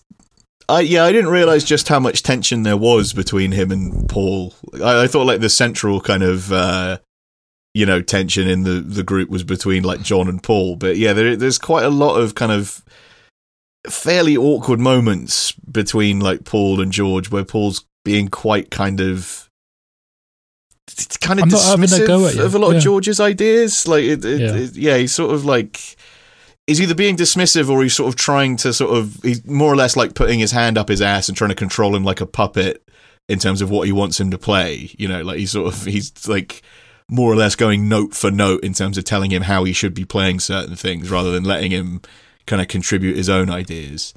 And then Ringo farted. That was Ringo is there's a moment where like the director Michael Lindsay Hogg, who isn't helping the situation at all. Like, he seems like maybe the world's most insufferable man. But there's a bit where like he's talking with Linda McCartney, née Eastman, as she was known then. And she mentions that she gets along the best with Ringo. She feels the most at ease around Ringo, and Michael agrees. It's just sort of like you can sort of see that like Ringo was the only one that all of the other Beatles agreed on. Like by the end, like when the band broke up, they all hated each other, but they all still loved Ringo. Like they all still like wrote songs for him for his solo records, and they all played on his solo albums. Like he's the only one that they all liked. And you can definitely see that in the doc. And then Yoko just kind of sits there, doesn't really do anything. So yeah, it's sort of like there's a lot of kind of stuff that you kind of just take for granted that you think you know about that period in the Beatles, and in watching this, you're sort of like, it wasn't really like that, you know, like because there's, like I said, there's some tension and some fighting sort of in like the early stages of the documentary. But by the end of it, they're all getting along really well, and they're all clearly having a lot of fun playing together and working on this record. And like Yoko Ono she sort of, you know, like for years, like baby boomers have just sort of held this thing of like she broke up the Beatles and, you know, like she ruined John Lennon. And you just see, like she barely says like a full sentence throughout the entire 8 hours of the doc. She just sits there quietly the entire time. I've seen a clip where she's just briefly playing piano and she does the little screaming thing she does, and she's going, John, and he's going, yes, dear. Yeah. I think it's the bit after George leaves, where like they come back from lunch, and then it's like John, Paul, Ringo, and Yoko just kind of fuck around jamming. And then she's just sort of like, that's when she's sort of like doing her screaming stuff while they're all playing. But that's about as much noise as she makes in the whole fucking 8 hours. Like she doesn't really say or do anything. Like she just sits there quietly. You know, she doesn't come across as like, you know, a particularly toxic or destructive presence at all. If anything, like I said, fucking Michael Lindsay Hogg does, because he's the one that's like he's so annoying. Like he's just sort of like hovering around them constantly while they're trying to. Because the idea is that they've got like about a month to come up with 14 new songs that they're going to record for an album. That they're going to record it all live, no overdubs, and they're also going to do a TV special where they play all these new songs live. And they're kind of starting from scratch. They're having to kind of come up with these songs, and he's just sort of fucking around like and kind of bothering them and just being like, you know, they're like happy enough to just do it in like a TV studio, but he's like, no, you really owe it to the people. You must do it in Tripoli. You've got to go do it in Libya in front of 2,000 Arabs as the sun comes up. And it like none of them are very keen on this idea, but he keeps pushing this thing of them going to Libya to play this fucking TV special in front of 2,000 people that don't speak English. And he's just sort of like, I really think you owe it to everybody because it has to be the best thing you've ever done. And it's just sort of like, have you forgotten? Because this is like early 1969. It's like less than 3 years after they stopped touring because they hated it so much. It's like you owe it to everybody to do this thing that you hate. Yeah. But I don't know if it's in the documentary or not, but I have heard there's like a little clip of George Harrison where someone asks him, have you heard Jimmy Page's new band, Led Zeppelin? And he says something like, Jimmy Page? Wasn't he in the Yardbirds? He's like, yeah, he's in this band Led Zeppelin. And all George can say is, when's lunch? Is lunch ready? That's all he can seem to say. How dare you, sir? I mean, there is a bit where he's talking up like Eric Clapton about like how good his guitar playing is and like what he does. Because this is 1969, so it's before Clapton's gone like full full Team Rocket, and it was, you know, before he's just gone completely shit. But yeah, it's weird because he's talking about like Eric Clapton, how great he is, and then like the early version of like Get Back is like the lyrics were all about like it's like a protest song about like Enoch Powell and about like, you know, like all this sort of anti-immigration like Tory bullshit that was going on at the time. It's just very funny that like the Beatles, you know, they sort of wrote this kind of fuck around protest song against Enoch Powell, and then just a few short years later, who would Has go his on tirade on stage? Yeah, a virulent on stage rant about Enoch Powell, but Eric Clapton himself. And there, I mean, you could look it up, listeners. There's a transcript of what he said. It's really quite stunning. The language that he uses. Is there any? Because when they did Sun King, they apparently did say they were listening to Albatross by Fleetwood Mac. Is there any mention of that? A lot? Any mention of like? There is a bit where they talk about Fleetwood Mac. Yeah, I think it's John that's talking about the. I think he saw them on telly or something. Yeah, talking about like how good Peter Green's guitar playing was in particular. There's also a moment where like they're talking about Martin Luther King, and John Lennon's talking about like the "I Gave a Dream" speech, and it's like again it sort of hits home sort of at what point in history this is all happening, because 1969 would have only been like a few years after he was assassinated. And like John Lennon saying like he would have been president and stuff, and it's just sort of it sort of makes you realize the historical context of like when it is that they're that all of this is happening, that like what they're doing, and the fact that it's like you also sort of the other thing it really hammers home is just how young all of them are. Like I think like by the time they broke up, I think like George Harrison's like barely 25, wasn't he? He was the youngest, and like. Ringo, I think John and Paul 30 something. Right? Yeah, I think Ringo's like just 30 or 31, and then John and Paul are 28, and it's just like they did everything they did in the span of about 8 years. It's fucking crazy. Yeah, that's the thing. You see like pictures of people from like the 50s, 60s, how grizzled they all look, and it's like, how old is he? He's like 13. 13? Yeah, folks looked a lot older back then. It is weird that like everybody is like they go like as soon as everybody hit puberty, it's just like boom, middle age. Like you're 50 now. Had to go through the war. That ages you. Anyway.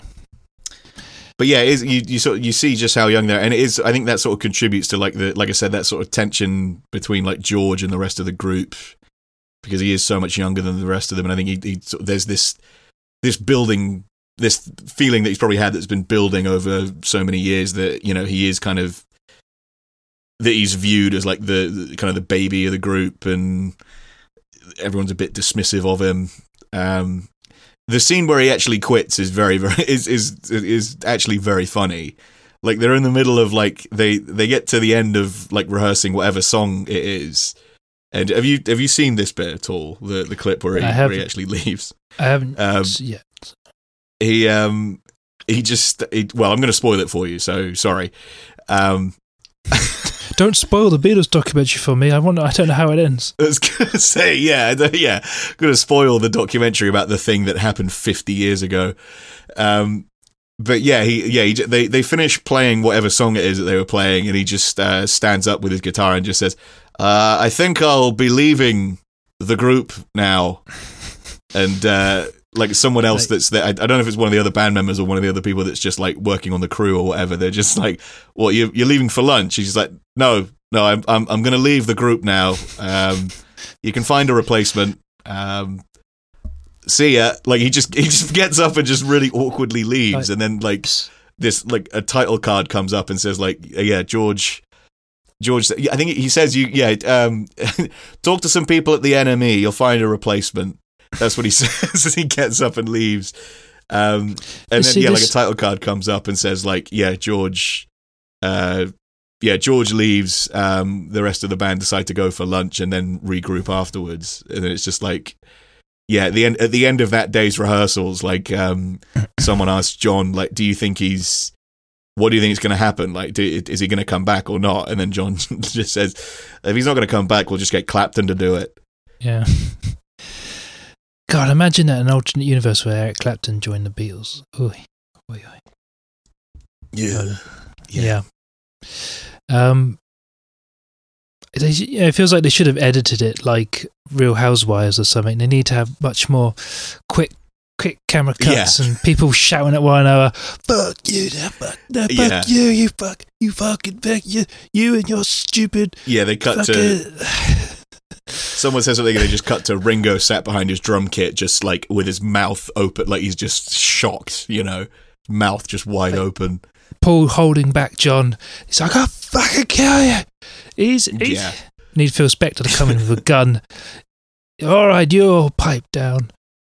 That is the thing. I was thinking about that because obviously, like the whole thing culminates with like the rooftop concert on top of the Apple building, and I did kind of feel like I would like a separate like 8-hour documentary series about like all of the Phil Spector stuff about how the album actually got put together afterwards, because like all the stuff they recorded for Let It Be kind of got put on the shelf, and then they went to record Abbey Road and then put that out.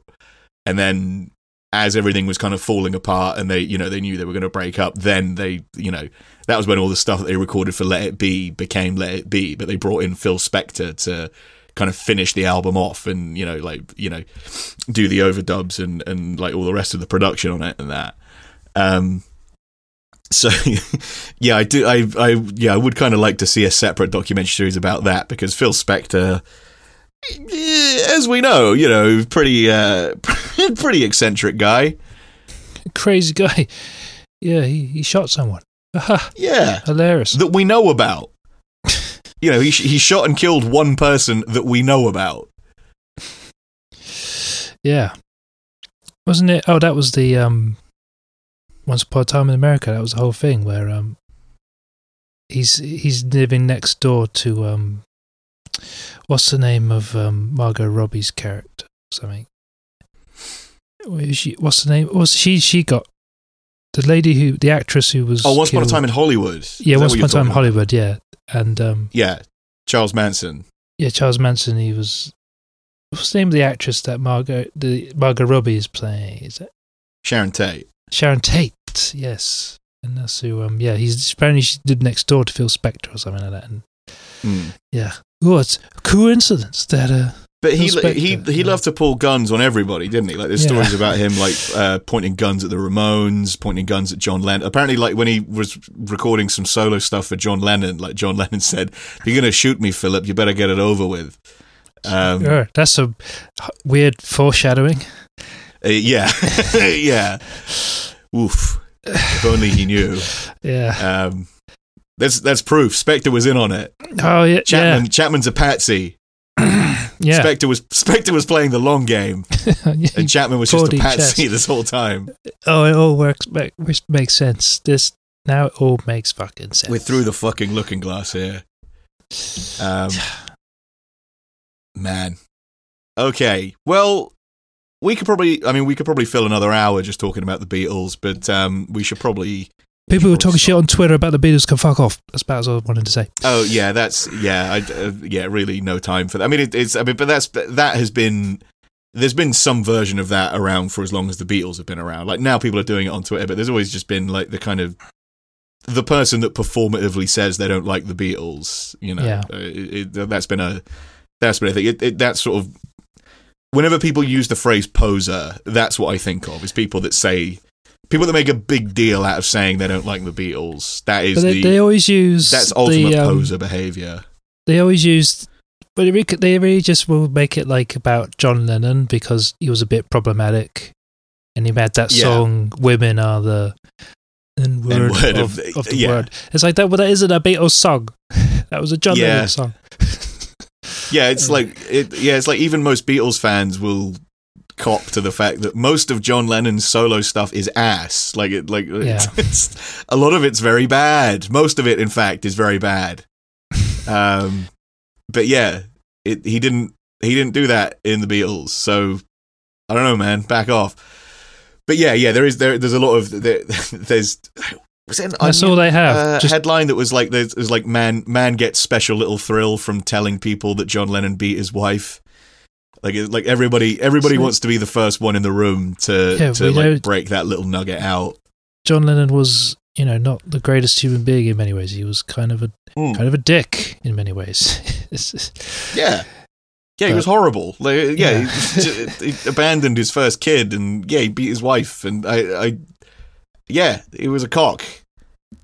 But like, but I don't know, man. Yeah, it's like the Beatles are kind of more than the sum of their parts in that way. I'm not saying that like him being good in the Beatles means that everybody should forgive that other stuff he did, but it's just like I can listen to the Beatles and not think about that stuff because there were 4 Beatles and he was only one of them.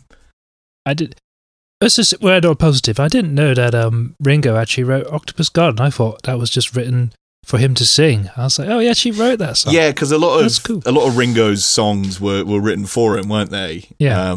But yeah, Octopus's Garden is that's a Starkey original, and there's quite a sweet moment where you see him kind of come into the Apple Studios where he sort of first started working on it, and he's playing it on the piano for George, and George is trying to help him kind of come up with like the music for it, which is a nice moment.